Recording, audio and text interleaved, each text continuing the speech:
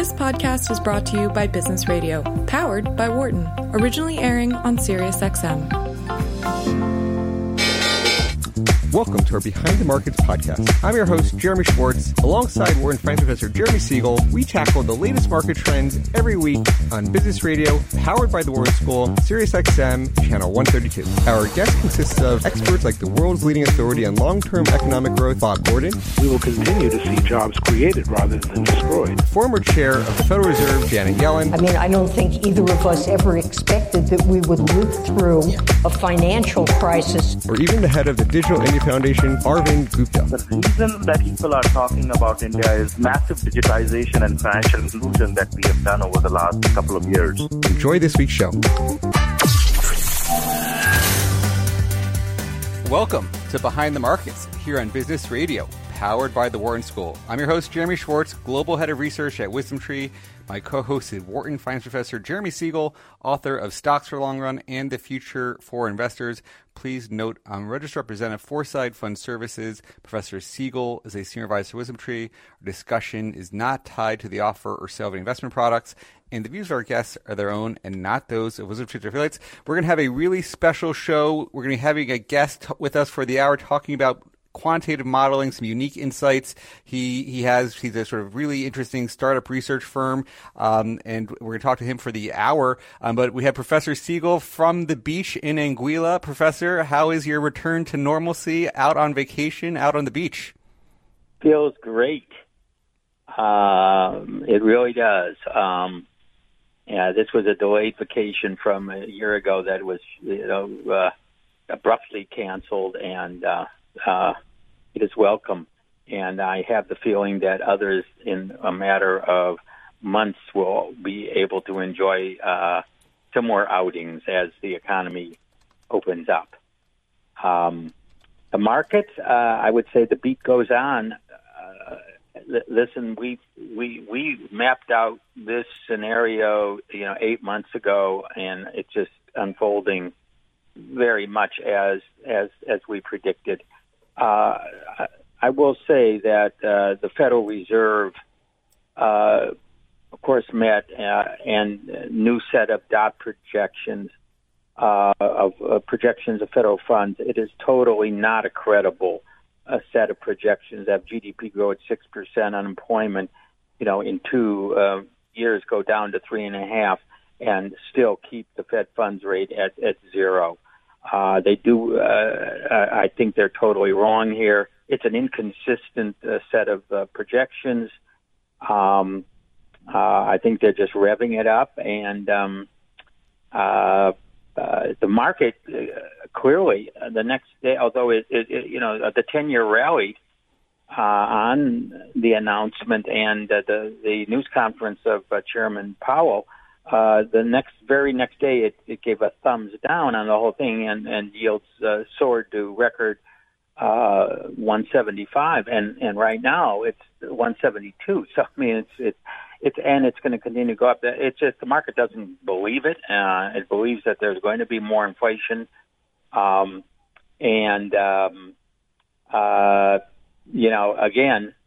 As yields go up, we do get that tilt towards the value stocks, away from the growth stocks. But generally, this strong economy is going to favor all the stocks. If saying that they're not credible, when you think when they would have to hike rates, how do you think if they're sort of doing their best estimates today and they're trying to let inflation red hot? If you're in their shoes and a voting member, where do you see them? Where would you start hiking rates as inflation picks up and we open up? Well, again, we're not seeing any official statistics, but don't forget, the official statistics are for February. Nothing has been opened. We have sensitive indicators. Oil almost hit 70. It certainly backed off yesterday a little bit. CRB index is way higher than it was pre-pandemic. Sensitive commodity indices, and the Biden program hasn't even kicked in yet.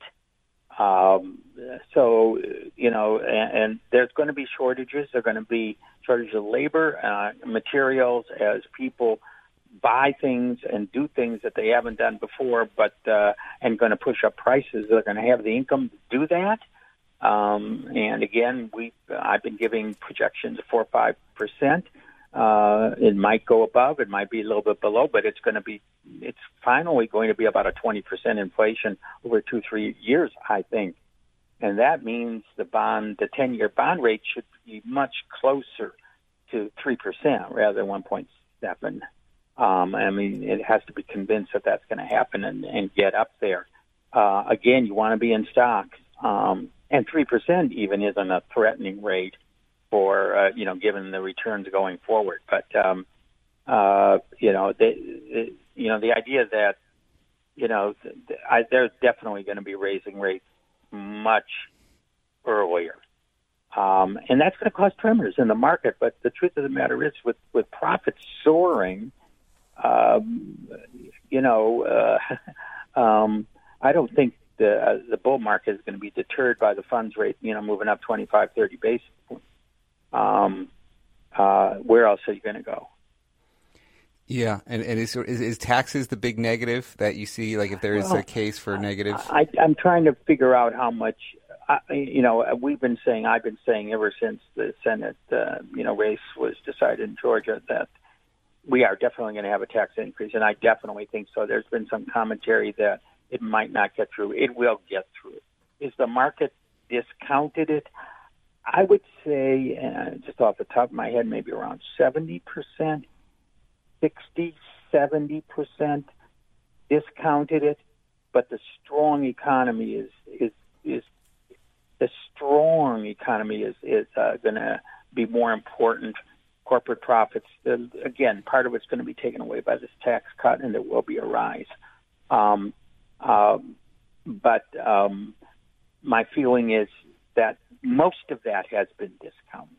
I think when, it's going to be quite a few months before it gets in, and we want to see it in the employment data. As time goes on, it looks more and more like it won't be effective until most of it until 2022 at the earliest. But I do believe there will be a tax increase, but it won't be enough to derail this bull market. This bull market has another 10, 12, 15% to run. Then it flattens out. And the run is going to be on the value stocks as it has been for the last 6 months.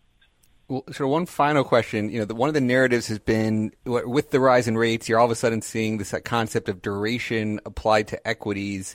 And you've got the tech, to your point on higher rates is causing the reopening trade. Yet there's also been some pressure on quality or higher dividend stocks selling off on bond proxies, which are the lowest duration. It's like this kind of weird thing. Mm-hmm. Anything there that you would say on how to think about duration? It's actually interesting because the narrative used to be that there was the dividend-paying stocks that were going to be most hurt. And the growth stocks, they didn't care very much. Now, of course, as everyone says, well, you're discounting long-term earnings. It's like the 30-year bond versus a 10-year bond. Interest rates go up, it's going to affect the 30-year bond more. So as a result, the narrative has shifted. The growth stocks are going to be hurt more than the value. So what I see when you say these dividend substitutes, that is actually classically what happened. Was the utilities and the dividend substitutes were quasi-bonds, and they would be hurt the most. So they still have, I think, a little bit of that residual implication. But again, as my research has shown, as our research has shown, through inflation, the dividend-paying stocks beat inflation. In other words, they raise their dividend more than inflation raises. And of course, standard bonds can't do that. So, my feeling is that there's going to be a little bit of a proxy feel there.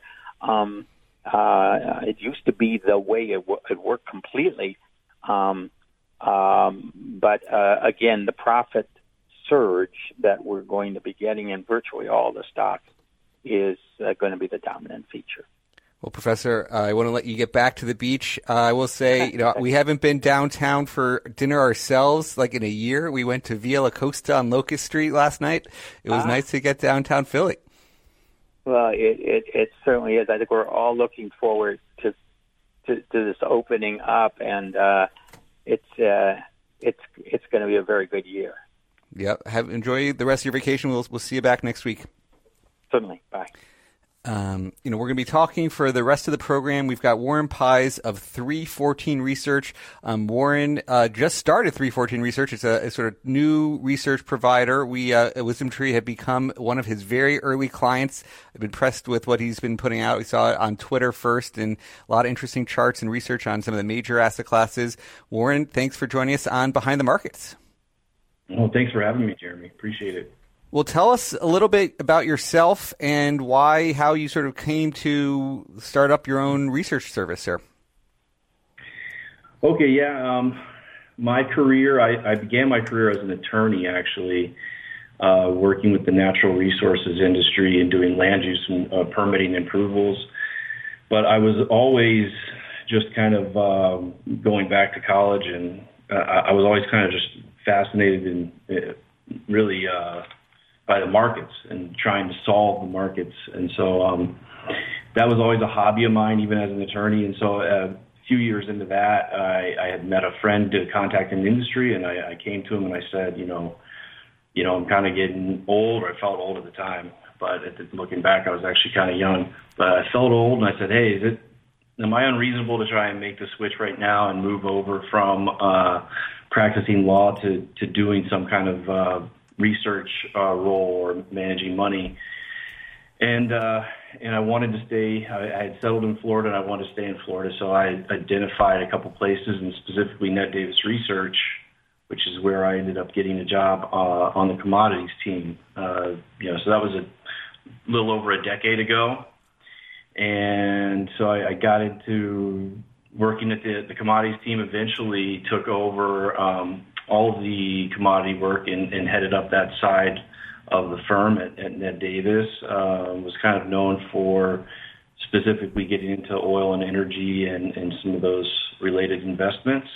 So I did that for 10 years, and then, I've always had an itch to kind of broaden my horizons, and I feel like NDR was one of those places where it was great. It was a great education. It was better than any school I could have gone to, because it just allowed me to dig into data and test data and really just learn the ins and outs of building models and indicators and how you can fool yourself and how what's real and what's really a mirage. And that was just an awesome education I'm very grateful for.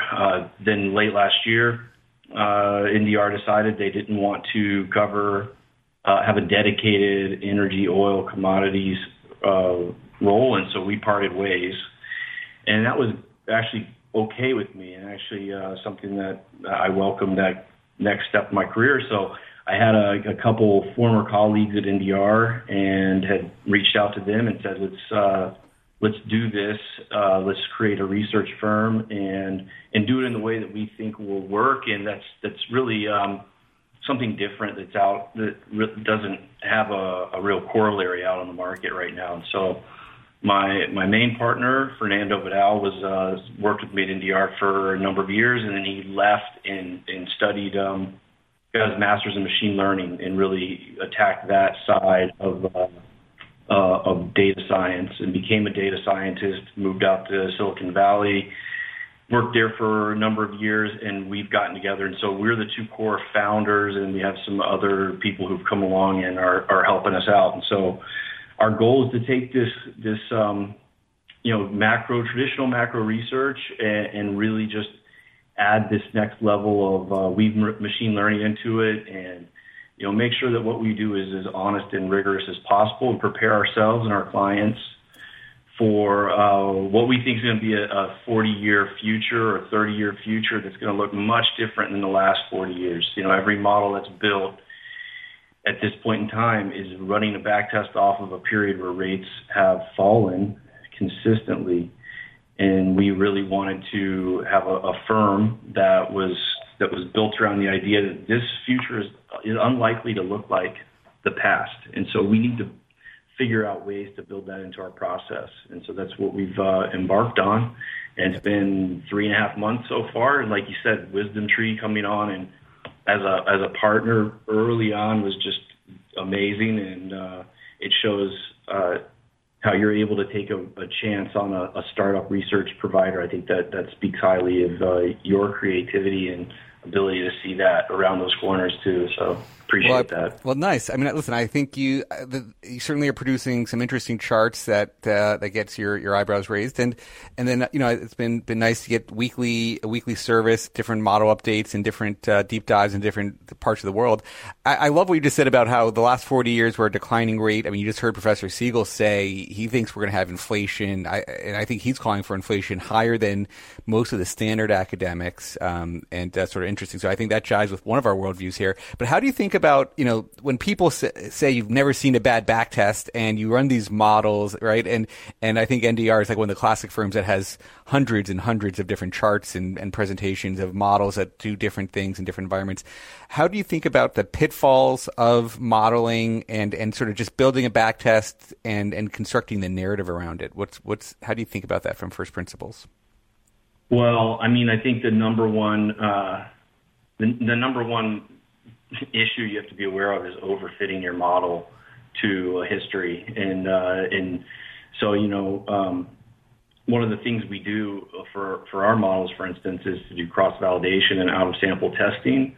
I think that's a major improvement right away because it's much harder to overfit the model when you're doing out-of-sample testing. But most models, and then when, you can kind of, from there, I think you can identify an overfit model a lot of times when you see a parameter that doesn't look entirely logical. So if you see a kind of a scale of 0 to 100 and we're looking at a model that gets triggered every time you hit 32.6 on that scale and the back test looks really good, you should ask yourself, what's special about 32.6 and what should make 32.6 a durable signal going into the future? And for the most part, I think that's kind of a good a weak spot where you should be digging in and saying, hey, this doesn't make a ton of sense. Maybe I'm fitting the noise right now. And that happens. Actually, I would say that's the rule, not the exception. And the models I've seen in my career, it's hard to build a true. If it was easy to build a good alpha model, we would probably be, it's a much more difficult problem to solve than I think it appears when you're looking at the models like that. Yeah, and so you have your background in I guess you started in saying energy. You're covering others, but this is an interesting week to talk about oil because oil has been is one of those that's been straight up markets this year until this week. You got a little bit of a drawdown. Maybe tell us about how you think about oil as an asset class and what when you're modeling it type of things you've done there. Yeah, we have a model. Our model for crude oil, it's taking the years of work and study that I've done in that space and been applying again some of those machine learning properties that my partner specializes in, and I think it's a really great framework for viewing oil. With that said, this model's been neutral on crude for really the majority of this big post-vaccine rally. And, a lot of times, to be totally honest, my partner will call me or talk to me and will say, hey, are you worried about the model being neutral in the face of this big rally? And to be totally honest, no, I'm not. That's how I've seen the market personally. I don't think I would have been in a much different place than the model over this, and I would have been, I guess that makes me wrong in some ways. So wasn't going to be short the market, but didn't want to really be bulled up long either. And the reason for that is this is really a false market right now in oil. And that's another reason why, I heard Professor Siegel, I respect his opinion a ton, talk about inflation. But anytime you start mapping oil prices right now into your inflation equation, I think you have to realize this is still an impaired market. We haven't seen travel come back. There's a massive hole in demand. We're still well below global demand on crude oil from pre-crisis levels. So we're at pre-crisis prices, but not pre-crisis demand levels. And the whole way we've gotten there is by OPEC just continuously tightening the screws on the supply side. And it's been the right move for them, I believe.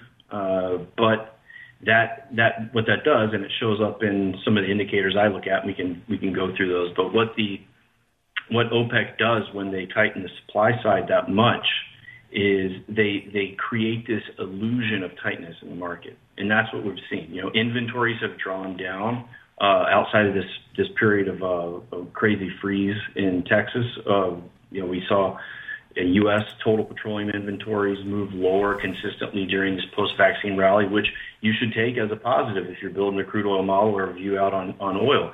One of the things I like to look at is the physical market, and you can define the physical market in a number of ways: crack spreads, key differentials. One of the things I like to look at, though, is curve shape. And so we saw the curve go from a record super contango back in spring of last year at the height of all this. We had the OPEC war, we had the lockdowns, all that stuff. Well, we finally stopped the market up, and OPEC, keeping the supply tight, has moved that curve into really a steep backwardation. And what that means, when the curve's in backwardation and you see near months trading higher than out months on the curve, it's just the market's incentivizing all that oil that's been stored to come out of storage and onto the market. It's the easiest way to see that on a current supply-demand basis, the market is there's a deficit in favor of demand. Demand's outstripping supply. And so we need those marginal barrels to come out of storage and fill that gap. So backwardation, the curve in general, is kind of the traffic cop for the crude oil market. And when you see that steep backwardation, it tells you that we are in deficit. We're currently in deficit. Now, with all that said, we're in deficit because OPEC has record spare capacity. They're holding a lot of crude off the market. And this is not a sustainable situation for their budgets or for the world in general. So this oil is coming back online. This is just like this is going to be a dark cloud that hangs over the market until we start to normalize. And so this is why I look at the calls for a super cycle and the ultra bullish positioning that I see a lot of people on Twitter, like you said, and like just people I interact with who want to play the oil and energy market. They'll buy the low quality names and get that extreme beta to the trade. I haven't been in that place. The trades I've recommended to my clients during this period have been what I think are stocks that you can own through the full cycle, and stocks that are conservatively priced and are good deals when you're talking about mid-50s crude oil versus just out of the money call options on higher crude oil prices, which is what a lot of these crappy shale players are, at this point in time. Very interesting. We're talking with Warren Pies, who's the founder of 314 Research, a brand new research provider, does a lot of work on commodities modeling. So Warren, let's you talked about machine learning in addition to these other factors. So if you go, just let's sort of wrap up the oil model for a second. So you talked about inventories, you talked about positioning, you talked about the producers, and then this curve shape, and sort of the curve shape changing with some of the more interesting charts I've seen from you in terms of putting, like basically a trading strategy around what do these things do and tie that to a view. How do you then wrap machine learning around all that to come up with a final 314 model for crude? Yeah, so to be put a real fine point on it, we have 4 components that reside inside our model, right? And these components are built with, we don't just throw stuff against the wall and see what sticks. We have a really strong knowledge base for these markets, and that's why I think it's important to combine the qualitative macro analysis with this, rigorous quant stuff. So, we take my knowledge of crude oil, which is that 4 components matter, 4 major components matter. Inventories, that's your scoreboard for supply and demand. Is oil going into or out of an inventory? Physical market, which, the primary driver of physical market in our model is curve shape and differentials, okay? Technicals, which is just price action. One of the things I've always said in my career is you want to build conviction through fundamentals, but manage risk through technicals. And so you always have to have a technical overlay, even if you're someone who thinks it's voodoo. I think it's important, keep you from getting in trouble. And then positioning, which is really, I look at positioning, that's your, I look at the managed money positions in the futures market. Those are like hedge fund CTAs. It's your fast money. It's been a great signal. I put that chart out on Twitter from time to time. And one of the reasons why that model stayed neutral through a lot of these months is that the positioning is actually pretty lopsided in favor of long positions versus short positions in the crude oil market. And historically, this makes the market vulnerable. So when you see like a 8 or 10%, quick washout in the market, to me, that's not too surprising given where we're at in positioning. So in order for me to get more constructive, what I want to see is get us a little farther along in the recovery, but more important than that, shake out some of these long positions, build in short positions. It gives you a fat pitch, and we haven't gotten that fat pitch despite this really nice rally. And so we take these 4 components. Each one has their own model. We apply some machine learning techniques and the algorithm selection and testing on that. I leave that to Fernando, my partner that I work with, and then we wrap it up into one master model and do all of our testing and cross validation so that it's all out of sample. And so if you see a back test, for instance, on our crude oil model, that entire back test is fused together out of sample returns. So no overfitting whatsoever in that back test. And I think you end up with, in my opinion, it's the best crude oil model that's out in the independent institutional research space. That's interesting. We're going to be watching it and keeping our eyes on it. Is there some? Well, one of the things I love the comment you made just on build your views on the fundamentals and test it with these technicals. And that's one of the areas where you've applied also momentum it's one of the factors that has been in vogue a lot. We're going to talk a little bit about maybe in the second half of the program how momentum strategies are changing, but talk about how you've built some unique momentum technical strategies, how you think about momentum generally as a concept. I know you guys have some proprietary ways of looking at this. Maybe sort of talk about where you're comfortable there. Yeah, for sure. I think we'll probably get into it during the second half of the show, but one of the, when you talk about momentum, ultimately what it boils down to is a simple rate of change, and that's ultimately the heart of traditional academic momentum factor, and it's simplistic, but it works. I think that you can improve on that, and we improve on that through a couple of ways. Number one, and then the other way people use just to back up, it's not so academic, but it's common, is to look at moving averages and moving average cross at different frequencies, which give you an idea of smoothing out the noise and supposedly give you an idea of what direction the market's moving. So you have these two kind of competing things working in tandem, but I think both of them can be improved upon, whether it's rate of change or moving averages. What we do is we use regressions, linear regressions on price series, and we run them at a high frequency, a bunch of different time frames. So the idea is to get this breadth of this momentum information through those regressions across a large swath of time frames. And we can step through 30, 40 different time frames for each asset class. And then we can know, is momentum deteriorating on this time frame or in the middle of the spectrum that we're looking at? It's we can finely tune it. We can scale into and out of positions better that way. You don't end up with some of the whipsaws that you get in traditional momentum investing, which has, I think, been behind a lot of the moves you see in the market currently. Yeah, that's interesting.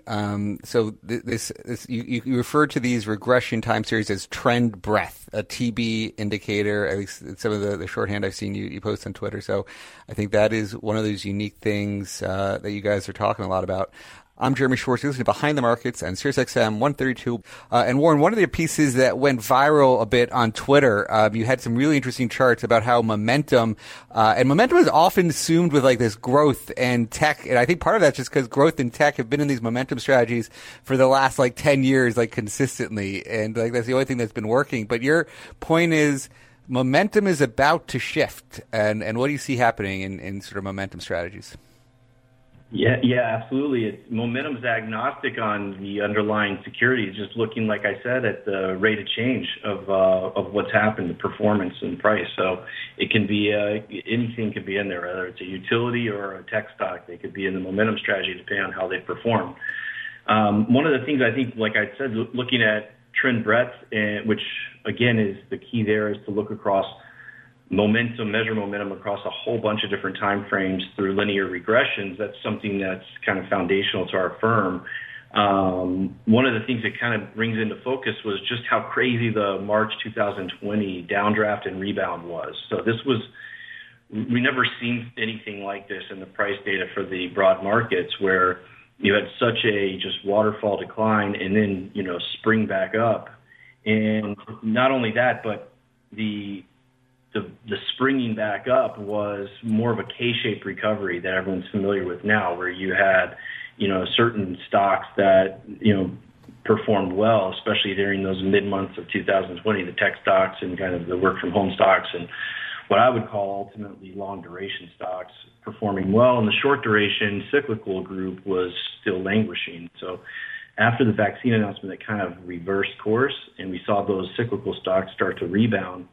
And what became obvious was that base effect, going back to that deep decline we saw in March 2020, was going to flow through to momentum strategies. So coming up, this was in February, we published a report. We knew coming up in March that we could kind of model the way a very stripped down, basic, but I think reflective of reality momentum strategy would have to rebalance its portfolio. And the conclusion was these momentum funds are going to have to be selling a lot of tech in healthcare, the big winners early in the pandemic, and buying a lot of the cyclical stocks, financials and energy specifically. And so we hypothesized that this would be the greatest momentum-based turnover we've ever seen.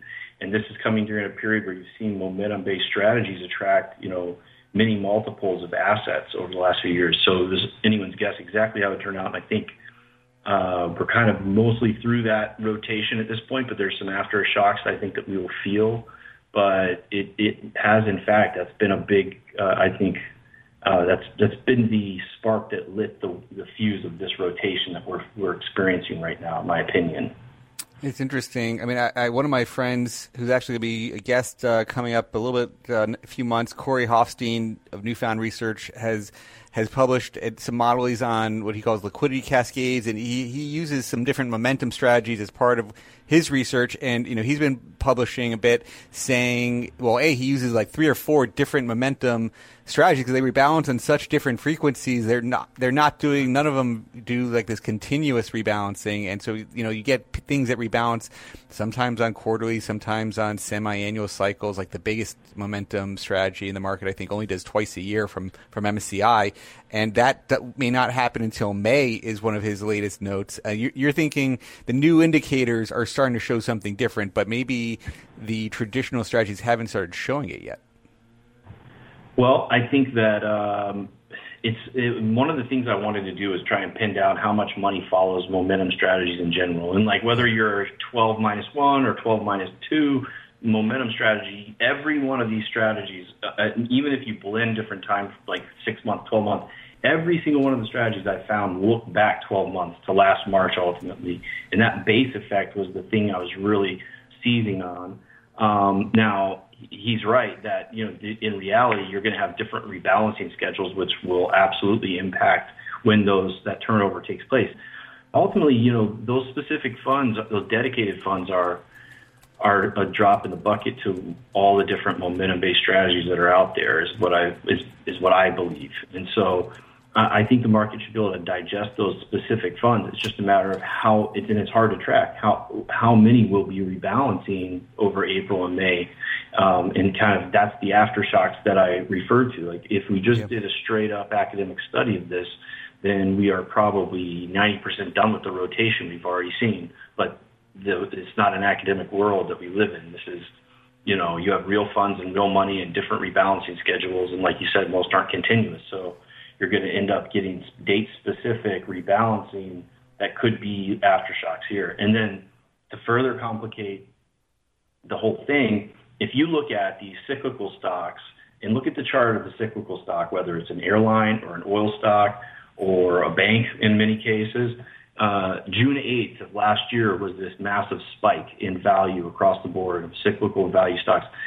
And so we have another date where I think it's not going to be exactly the same dramatic effect that we saw, but it's going to skew those yearly returns as we move into June. You're going to look less attractive as those cyclical stocks. So we could see a sharp unwind of some of this as you move through the year. But I suspect we'll be, playing a different game by midsummer anyways, where this isn't really what we're looking at. We're thinking of other things. But still, the rebalance timing will certainly play into the how this rotation plays out fully. Now, you've also launched a gold model, and I think that's sort of interesting timing. I mean, you got rates as one of the dominating stories, and gold was doing well. It sort of maybe come under pressure with some of the interest rate stories recently. What's your sense on how do you think about going to gold as a model? Yeah, I mean, what we found, gold's really was a difficult one to model. What you find is there's a lot of the indicators that work are transitory. So like you go through these regimes where it's hard to say this thing works all the time consistently with gold. So what that ends up translating to in a model is we relied heavily on trend breadth, the concept we talked about before with gold, which did work really well. So that's price-based, momentum-based across many time frames for gold. We also look at positioning. We also look, like you said, at real rates. And we also look at asset allocation. So how attractive is gold compared to other assets? So we end up pulling data from our real asset allocation model, which compares the attractiveness of 17 different model or assets. And we look into that model and see how is gold being treated just against other assets, against the broad universe. And so that's how we ended up. Those are the four components we ended up on with gold. When I look at it, and the model went from it was a buy and just recently moved to a neutral, which is really a result of the momentum of gold through the trend breadth component starting to fade. When I look at what's going on with gold, though, it's pretty obvious that it's a rate story. So rates bottomed on August 4th of last year, and gold topped on August 6th of last year. And so really it's been an opposite direction phenomenon since then. And when I look at it, it makes sense to map this, what I've been calling the duration heuristic, onto across assets, and gold's one of those. So, gold is what some people call an infinite duration asset. So when rates rise like this, it's especially harmful. Your opportunity costs for owning gold in a no-yielding asset start to go up as well. So, this is kind of my sense is that until something changes in this overall kind of what I'm calling duration heuristic, then gold's going to struggle to really get back in gear. Yeah, it's interesting. I mean, I think you're right on this, certainly the topping and the bottoming of rates and the price. It makes a lot of sense. I mean, you had the narrative on all the negative yielding bonds in Europe. It used to have this carrying costs because you earned interest in bonds, and then you started having to pay interest to own bonds, and so gold didn't charge anything. That was like a nice positive carry to not be negative. But now there's this inflation narrative. And you had gold do well during the 70s and 80s when you did have higher inflation. And, I think it's, one of the questions is will it do that? I guess, you do still have real rates that are still negative, although it's trading, with, I see it definitely trading with rates. There's no question on that. Yeah, I mean, well, we've seen, so I think rates are kind of, this is a weird environment. And that's why it's I think the quick answer to your question is I believe gold. I want to be secular bull on gold. I want to own gold for the long term. It's going to have I think an important place in asset allocation strategies moving forward over the next decade or so. And I mean, when we talk about inflation, I think it's really a timing issue, and that's what the conversation is really revolving around right now. When will this inflation start to materialize? Right now I kind of take it seems like it's hard always to judge consensus, but it seems like consensus is that inflation's like right around the corner. I don't really see that. And I think gold's kind of telling us the same thing. I think when we start seeing inflation move up, then by that, if inflation's moving up faster than rates, then, real rates are growing more negative, which is positive for gold ultimately. But what we're seeing right now is nominal rates are moving higher, and the economy is still kind of just revving the engine, getting ready to take off. And true inflation's not here. We've had, a lot of, I think, inflation chicken littles, but at the end of the day, there's supply chain issues. There are transitory things that are left over from the pandemic, just like oil I talked about is still an impaired market. It's not a true inflation signal at this point in time. It's not. I can say that with confidence on the inflation market or on the oil market. So I think we're still a bit off and gold's sending that signal. But over time, it will materialize. And when it does, you want to have some gold in your portfolio. We're talking with Warren Pies of 314 Research, and let's, Warren, talk a little bit. You mentioned sort of real assets as an input to your gold model. Maybe let's talk about that whole real assets allocation. I mean, sort of, one of the standard allocations we've challenged here with Professor Siegel is the 60-40 and the negative real returns on bonds being a challenge. You've put together some unique things on a real asset model as well. You call it the RAA, real asset allocation model. Talk about how you built this RAA framework and what's going into it and what makes it unique. Yeah, I mean, this was, like I said at the top of the show, was, I thought if you're going to build a research firm for the new generation of research firms, you better be ready to have an answer for asset allocators that are struggling with what I think is going to be a tough time going forward for 60-40. And what I think the right approach to solving that problem is to open up your available asset menu somewhat. And so what we did is and obviously you want to be rigorous and exacting with how you build your model, but what we did is we opened up our asset allocation model of 17 different assets, and included in that are things like Bitcoin and gold, real estate. We have an entire real asset sleeve of that model. So you have traditional 60-40 is bond stock. We have bond stock, real asset, and cash.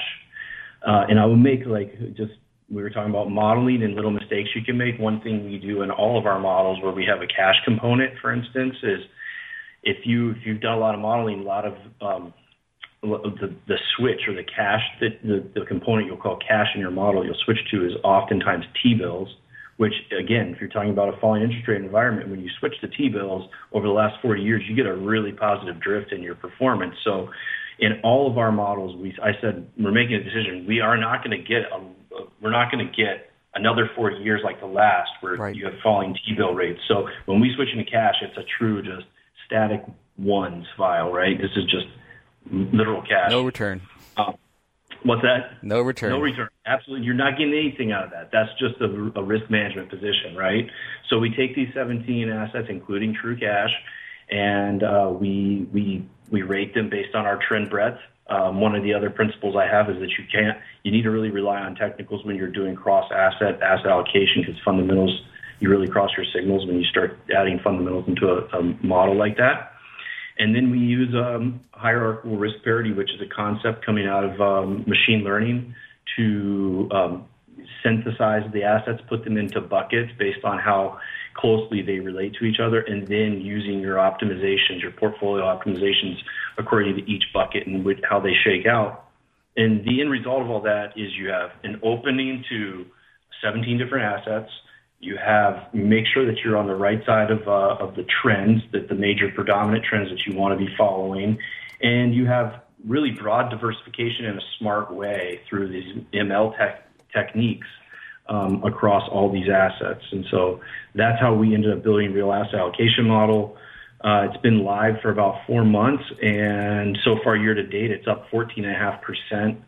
Versus 60-40 model or 60-40 portfolio of bond stocks is up about 3% over the year. So this is just a few months does not make a model, but so far we're running the experiment in real time and it's working for us. Warren is flexing his muscles here, which he has a few of them, and this is a big flex here. But I mean, that is a great. I mean, obviously, amazing 10% outperformance to start the year. Now, when you look at your model, and I think I'm looking at the latest report. I mean, compared to the standard 60-40, right? It's going to be cap-weighted world. It's going to have Apple and Amazon and these big tech at the start of it, and then the 40% traditional bonds. You flip that on its head in terms of where the allocations are, and your largest allocation that I'm looking at is over 10% commodities, and then small caps. I mean, the commodities are running. I mean, that's sort of the momentum, the inflation, and been a good hedge for bonds, which are the bottom of the model. Yeah, I mean, we've had our government bond position was as low as 0.6% of overall portfolio long-term government bonds. It's now back up to about 1.1%, I think, or thereabouts. And like you said, its commodities this model has ridden the commodity reflation, small cap, and now a little bit into value stocks, which it hadn't been super crazy about value stocks, but has recently switched over into some value stocks. And then you have REITs are starting to crop up. So maybe that's, I see that, and I think the model is thinking, okay, the model doesn't really think like this, but maybe, let's just pretend for a second. We've had rates back up like this. Do we want to add a little duration to the portfolio? What's the intelligent way to add some duration in this environment? Well, having REITs available to you might be part of that solution. So that's in the model, and it's ticked up lately. But yes, it's been a reflation. It's been screaming reflation during these months, and we've caught that trend and have ridden it, and we'll probably keep going until we see something break on those trends. Yeah, that's quite interesting, and sort of just rethinking, sort of Bitcoin as an asset class it's one of those that generating a lot of discussion, and the model likes Bitcoin too. I mean, it has it on par with like a large cap allocation, like to U.S. stocks. Not far from a NASDAQ allocation, sort of similar to a value allocation, but it's meaningful. I mean, it's at a number closer to, maybe I'm looking like 8% or so. I mean, do you think we can get advisors to an 8% allocation on Bitcoin? How do you think about that? Yeah, I mean, I do believe that we can. And I mean, when I first showed this to someone who I've been friends, who used to be, he's 15, 20 years older than me, kind of a mentor and really old school Wall Street guy, ran a big hedge fund in Florida here for a number of years. I showed him the model, and he balked at the Bitcoin positioning early on. I knew that would be a bit of a potential hurdle to get through, but you can see the adoption that's taken place over just the last 12 months. And the way I would confront an advisor who was worried about that is the model really never goes above 8% on Bitcoin. That's about where you see it stop out. And we don't have an explicit cap, but that's how it works out with the math behind the scenes. Well, in 2018, we had entered the year with an 8% Bitcoin allocation in the model's backtest. Bitcoin declined by about 80% that year.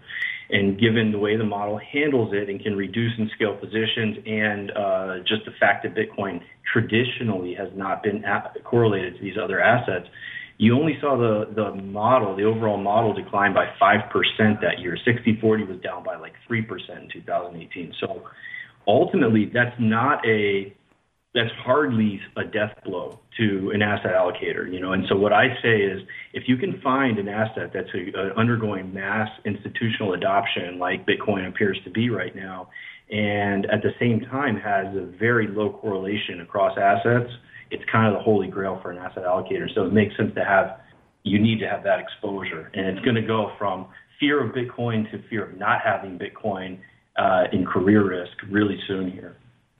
It seems, it's always hard, as you say, to identify what's in the consensus model. You're seeing new platforms onboarded. This week we got one of the major wirehouses, Morgan Stanley, starting to open up access to, you see smaller groups doing this kind of stuff, but as a big wirehouse platform, that was a big piece of news this week. It'll be interesting to see where we are. I think it's still difficult to get access to these platforms, and it'll be interesting. We're in our final 3 to 4 minutes, Warren. In terms of other models that you have, anything that you'd want to highlight, cover, why people should think about the unique approach of 314? We have the other model specific to what we've done is something we call the yield optimizer, which is again a function of like we have no yield in currently, and so if you want to create income, how do you do it? So we again, very similar framework to real asset allocation. We take 13 income producing asset classes and combine them in our own unique way. What's interesting there is people complain this market's expensive. That model recently popped heavily into tobacco stocks, and you could see on the charts that Altria was breaking out of a 4-year downtrend. And it really has caught that move. And if you look at it, I think some of these tobacco stocks look pretty cheap on traditional metrics, and especially when you say relative to the rest of the stocks available in the universe. And so I thought that was interesting to see the model bounce over there and grab about a 7% yield out of Altria. That's interesting. There's a few people on Twitter, I'm sure we got a copy into that who cover those stocks pretty closely. Where did you come up with 314 as a name? What's the background of that? Pies. It's 314 pie, and there we go. We just passed Pi Day. One of my partners' pie was really meaningful to her as well, and so it made a lot of sense to just kind of. And I didn't want to put my name in the firm. I think that Ned, being at Ned Davis for many years, I think Ned was maybe a little hamstrung by always having his name in the firm. So, they're going to try and keep Ned around for as long as they can because his name's on the building. So I didn't want to have that same dilemma. I want to be able to go join Professor Siegel on the beach one day and let the rest of the guys run the firm. Yep. So 314, we just passed Pi Day here, so it's good week to have you on here as well. Any sort of closing thoughts as you think about building a firm and who should be reaching out, type of groups besides asset managers like us? Who are you trying to service? I've been trying. We're an institutional provider, so we've had a lot of unfortunately a lot of retail type of inquiries, and I think they're kind of unfortunately you can't serve the entire market. So we are serving the institutional market. I think it's a sophisticated product and something that institutions and asset allocators could really benefit from. We really look at the market in two ways. We try and service the left and right side of our brain here. So, every other week I write a thought piece. We could be talking about the duration heuristic and what's going on and modeling different momentum strategies and kind of just thinking about that. We lead the reports with a bunch of quotes and stuff like that and kind of just think a little bit more, reflects the qualitative side of our brain. And then we also are just hardcore quants on the other side. My partner brings some really serious machine learning chops to the table. And so I like the idea, and to me it appeals to having you wants to combine these two areas. Well, this is great. We've been enjoying following along as a client. Warren Pies of 314 Research. I'm Jeremy Schwartz. This is Behind the Markets and 6XM 132. Have a great week, everybody. Thanks for listening to the Behind the Markets podcast. If you want to learn more about WisdomTree, visit wisdomtree.com. You can also follow me on Twitter at Jeremy D. Schwartz. I'd like to thank Patty Hall for producing our live program on SiriusXM Channel 132 and our podcast producer, Daniel Bruno. Join us next week for another edition of the show. For more insight from Business Radio, please visit businessradio.wharton.upenn.edu.